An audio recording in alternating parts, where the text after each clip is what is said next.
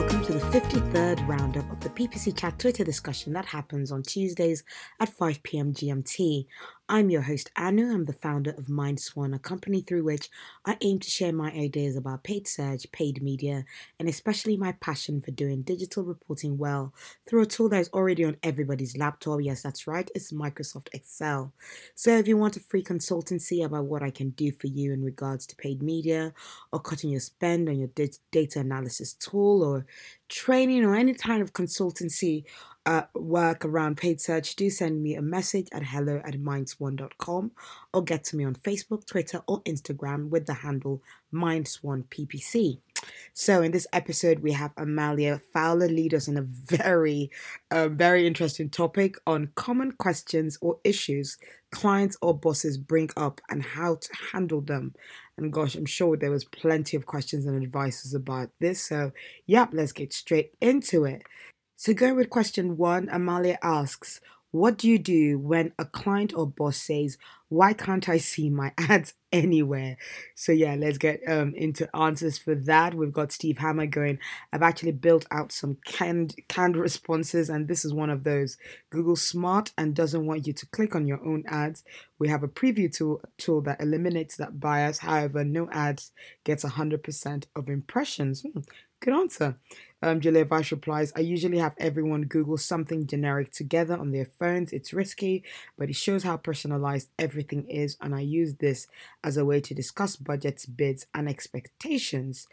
Pamela Land answers, this question, luckily it's not as prevalent anymore, but I think it's a symptom of a bigger issue. Clients either don't trust the strategy or have result issues, need to communicate more about strategy and results, shift their focus. Mali then answers, I tell my clients that there are multiple factors that affect where their ads are, especially if they're used to running TV or radio ads. It's important to have an education component to the discussion with resources to back up why they can't see that aren't just me. Steve Gibson goes, it depends on why the client isn't seeing his ads. Mark Gustafson goes, I would say, are you going to buy the product or service? If not, that's why. This is going to be an annoying topic. I'm going to get angry. Yeah, this is going to be a conversation that gets people riled up, I am sure. And then we've got Steve Hammer replying saying, also allows me to show you the effectiveness of your ads. Here's the dashboard and data on how many conversions we've gotten and how much it's cost. See, your ads are not only showing, they're working. So it's all about directing and diverting the conversation. I definitely believe. Nathan Kelly replies, because we blocked your IP address because you kept searching for your ads every day. That's another thing that I actually put as an audit to make sure that clients don't do that. So definitely a good answer to that. Rob Einon replies to question one, says, check their daily budget. Often it may have run out. Also remind them not to search for their own targeted keywords too much, or it would actually be hurting their CTR. So that's definitely another good answer. Julie Bicini goes, I agree on the personalization angle. I have done the everyone search for this now exercise too. Generally, they try to shift the focus to showing them that people we need to see the ads are seeing them, i.e. the results. So diverse in the conversation. Jennifer Lashley replies, I usually look at what they search and try to explain that there's a lot of possibilities that SERPs differ per person per search. From working in-house the last 2 years, the answer I'd give the most is Google doesn't want you to click your own ads. And then we've got Malia going on to question two, saying, when a client wants to connect every week or every day to discuss results and or make changes, how do you handle that? Well, yes, I have had this experience where a client wanted daily catch-ups about the accounts. That was one of the most frustrating accounts I was on, and I'm very glad that my contract was, I was contracting then, so it was very good short-term 1 week notice. Yes, I'm out of there because I cannot handle this stress, and I really do not feel like handle this stress. Michael Fleming then goes, reference the SOW. This is in there, right? Steve Hammer replies, get this one a fair bit. I've actually written the cadence of normal convos into the contracts, and I let them know that extra meetings are billable time. I actually like talking to clients, but they usually like the work we're providing more. Rob Ionin replies to question two, says, need to give changes time to take effect. Let's talk in a month.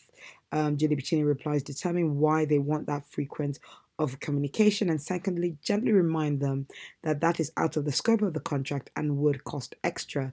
I also explained that PPC has longer horizon than day or week, so talking too frequently focuses on totally wrong things. Yeah, just literally trying to micromanage the work is what we saw. It wasn't actually talking about performance most of the time, and in fact we never really talked about performance because obviously there's never going to be a, oh, yesterday we did this, today happened, this happened. It wasn't really going to work well that way. So Stephanie Ernie then replies to question two, saying depends on if they let me know before or after the quote, but preferably I charge it on forehand. If not included, I inform them about the time it takes me on top of their hours and that we're going to have to charge it. Nathan Kelly goes, never had to meet daily. At that point, they may need in house. Meeting weekly makes sense if the spend is high enough, but you need to manage expectations on the meetings and result time. Um, Julia Weiss replies, in the enterprise world, this is a fairly usual request. I like to add that as an option in terms of how much my retainer costs. Then during the kickoff meeting, I take them through the different documents and reports that are live and available anytime. Kirk Williams replies to question two, saying we bring up two primary things. One, we're an agency partner who can remain specialized because we work with a variety of other clients, so a realistic communication cadence is important part of our partnership continuing. And two, typically there's a level of over optimization to avoid. It's unhelpful and can be dangerous to an account to constantly be checking and tweaking things, especially with reporting and purchase time lags. You're not literally looking at the correct data. Okay, then. And so, yeah, we've got Scott Wright replying to question two, saying, I often would explain that a 24-hour window isn't enough to judge results on. It never is, and it's not results that they're looking at. If you are going to be having daily conversation, if it persists, then quite honestly, I tell them that daily calls will hinder the amount of time I am able to spend on the account. And then, yeah, we've got Amalia replying to question two as well, going similarly to everyone else, including these things in statement of work is important. And on the contract, having a way for clients to check on progress dashboards without contacting you is important, as is charging for your time. So, yes, make that as part of the contract and just, yeah, let them know how much it'll cost extra time. And yeah, always have something available for them to see on a regular basis, even so that they don't feel like they need to have you on the call on a on such often a time. And so going on to question three, Amalia asks, the data in said platform Facebook doesn't match the data on my analytics or custom dashboard. Why? So yes, when there's mismatch even of data between the platform and what they've seen in analytics, how do we explain that? So kicking us off with an answer is a Rob who says that you can explain some differences easily by attributing time zones. Others, you can explain the nuance in what each platform defines as a session, at which point their eyes start glazing over and they accept the difference. Steve Hammer replies to question three, going, it's actually Facebook. I tell them it's because they're greedy with attribution.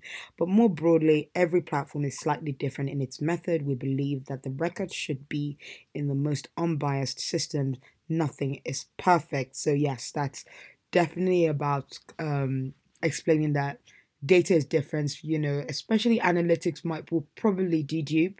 Different platforms don't necessarily always dedupe the conversions, and so our double can be double counting conversions that actually whatchamacallit should be attributed to another channel, so we should always be wary of that. So Amalia then replies saying, depending on the client and their level of understanding, I'll either explain how pages load and how JavaScript fires, or I'll explain high level how the different platforms track differently. So yes, basically what I was just saying. And if they're using a custom platform, I'll push to switch to not that.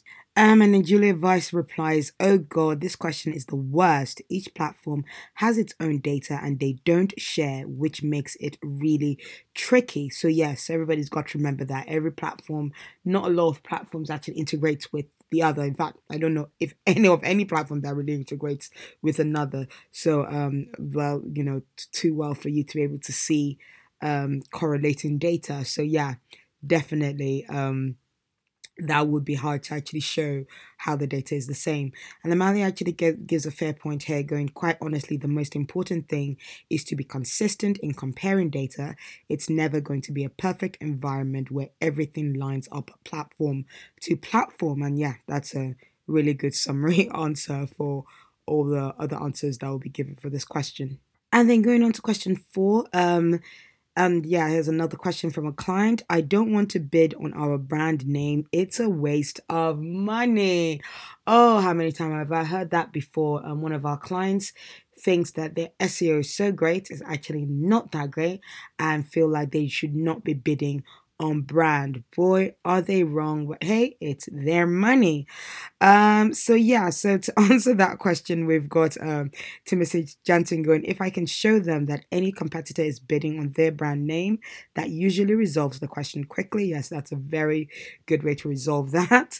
Your competitors want to bid on your brand. Don't you want to cost them more money to do that? Yep, that's another good one. And Pamela Lund, "Cool, let's test for a month." So yeah, for me, those are the two main ones. Actually, yeah, if your competitors especially are bidding on your brand, you definitely want to be bidding on your brand so that you can help, yeah, increase those costs for them. And definitely, yeah, if you can actually prove in a test that it actually is uplifting performance, why don't you want to get those extra leads or get that extra revenue? So that's always one way to get win the client over. And then we've got Nathan Kelly replying to question 4, saying, "If you are in a competitive field, you can have 4 ads show above your organic listing. Your organic listing can be below the fold. Do you want potential client to see 4 offers before they find you?" That's a very good answer to that, because with all the site links and extensions, yeah, your competitors could have, very big ads before they actually get to yours. And then yeah, we've got Steve Hammer replying to question 2, saying, "Truth be told, there are 2 use cases for brand bidding: competitors and directing someone to an optimized landing page. There are times that it actually is a waste." So yes, that's why I say testing is important. Josh B replies to question 4, saying, "It's not a waste of money to have 100% control of your ad copy messaging and get cheap clicks to your website." Julia Vice replies to question 4, saying, "Auction insights help here, as does the fact that Amazon and Walmart can outbid everyone on everything. If you want people to hear you exist, invest in your own brand." Very good advice. And we've got Julie Bicini replying to question 4, saying, "So you're writing off mobile traffic then, are you?" Cool. Serious answer. Ads take up a lot of screen real estate these days. Protect your hard-earned branded searches. And then the last answer I'll give for this question is Rob saying that when bidding on your own brand, you get to determine what your customers see and where they go once they click. If not, Google gets to determine that. Yes, giving control to Google of where people go to when they do a brand search is not a good thing.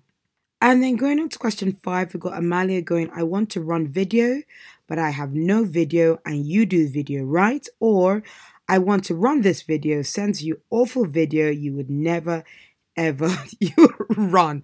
I actually think that answer is in that question as well, because yes, just tell them that we will never ever run that, because the quality that they're trying to give us is very bad. So yeah, so Julia Vice replies, "This is a really hard one. Yes, I do video, but you need collateral for this to work." Scott Wright replies, "I'd be lying to you if I told you I was an expert. That's why I partner with XYZ. And the second example, I would try to show examples of adverts that work to discourage them. However, if the client is persistent, then a small budget test. And then we've got Timothy Johnson replying to question 5, going, I believe Google has some sort of program where you can get videos created or edited if you commit to spending a certain amount on YouTube. Not sure of all the details. So yes, that's kind of thing. That's another just giving control to Google about how your videos are created. Not sure I'd want to do that. Amanda replies to question 5 saying, I struggle with this one. I always want to be like, remember those commercials on TV we all make fun of? Yeah, that. But I hold my tongue. If it's the first, I tell them I'm happy to help them source a vendor for a video, but we don't make it. If it's the second, I let them know the issue I foresee with running their video, but move forward with it anyways if they insist, and just hope the data backs me up. Honestly, sometimes it doesn't, and that's okay too. So yes, even though we don't like something, there might be people out there who do like it, and that's what we always have to consider. Good video, bad video is very subjective, isn't it? And so, yeah, we've got Julie Piccini replying to question 5 saying, think of video as your pre-landing page. Everything we use has to be designed to advance sales or leads. If it is not engaging or right for the market you're targeting, don't bother. Mark Gustafson replies to question 5 saying, Corey Hank has a sick video creating outline to show them. Has a sick video creative outline to show them. Honestly, you can have them do raw video which performs well. If you want high production, do you want to manage that project? Find a contractor and mark it up, or help point client to someone. And then we've got Timothy Jensen replying to question 5, continuing his previous answer, saying, I would emphasize the need to put thought into quality creative when testing video. Wouldn't want them to write off video advertising altogether because the creative was junk. So yeah, video does work. It's important to it's important to stress the need for it to be a good quality one. Matt Valencourt replies to question 5 saying, need to flesh out if the client is really prepared to invest in quality videos, or just throwing spaghetti at the wall. What sort of investment are you prepared to make on videos long term? So yeah, we got Mali then going to question 6 saying, when a client disagrees and insists on running something you don't want to do because it doesn't align with your best practices, what do you do? What scripts do you use? And how do you protect yourself from the results? I think it's all about getting things in writing. That's something that I really love about it's not just about the current company I've been in, when working with clients and digital agencies, and it's important that everything is in written, everything is agreed by an email, and the client agrees for things to happen, to things to go ahead. It's something I'm really trying to impart on my team, that look, the client can turn around and say that they want their money back if we do not have things in writing that they agreed on. And yes, they will try to do that. So getting to an answer to question 6. So we've got Julia Weiss replying saying, this is a tough one. First, explain clearly why their wishes and your advices don't align. Document everything. Yes, as I said, make sure everything is agreed on an email, or your proposal of what you've said should be, how things should go ahead, is in an email that they've seen. And then Julia continues, then identify the budgets for the activity and agree on KPIs, document everything. At that point, determine what you want to do. So yeah, it's definitely also important to say that, because some people want amazing KPI for activity that is not really great, that doesn't go against best practice. So it's very important that we go back to them as to what the realistic result is going to be, what the not so great looking result is going to look like, so that they do not jump at you when those negative results starts actually coming into fruition. Scott Clark then replies to question 6 saying, add ill-advised to the end of all campaign and ad group names, lol, and make sure you CC the world on your written recommendation in opposition. Yes, exactly. It's all about documenting things here, guys. Julie Piccini replies to question 6 saying, always put your recommendations in writing. You have requested that we implement X. We do not recommend implementing X and state reasons why. State that you will implement X at their insistence and lay out first reporting date and spend and duration if you can, and actually what the expected results you intend to see, so that what your targets are not something totally absolutely ridiculous. We've got Scott Clark then continues saying that set metrics thresholds below which you will not keep it running. This appeases the client wanting to try it and you for having standards. And then we've got Mark Gustafson replying to question 6 saying, I'm going to take the client's side a little here. We need to be open to non-best practices. We need them to know, though, that we will run it, but we cannot guarantee the same results we go for in the SOW. I'll take the money, but the results are on their head. And then we've got Stephanie Arne replying to question 6 saying, tell them why I think that it will not work, but I am happy to test it for them in an A/B test with something I think does work. In the end, it is their call, and I tell them we may not reach the goal we've set together and keep them updated about performance.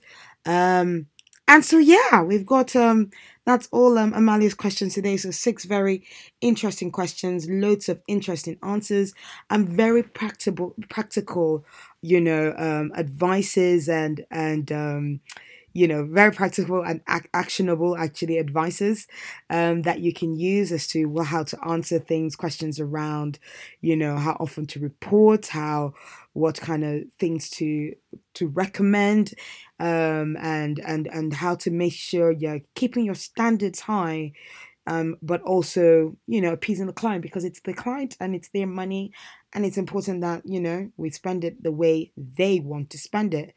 So yeah, I hope you found that conversation very useful, and please do read more of the answers if you'd like to. I mean, but mainly all the answers I gave pretty much summarized what everybody was was going to say. So I didn't want to repeat myself too much this time. I hope you find that summary much better, trying to cut it to a nice 20 minutes, snapshot of the amazing ideas that have been given today. So, hope you found this useful and took some great takeaways. And if you want to chat about this topic or any paid media or data analysis solution, do get in touch with me by sending me an email at hello@mindswan.com. And remember, for your campaigns or businesses to glide smoothly, there's a lot of hard work needed beneath the surface. So, keep your swans kicking. Bye.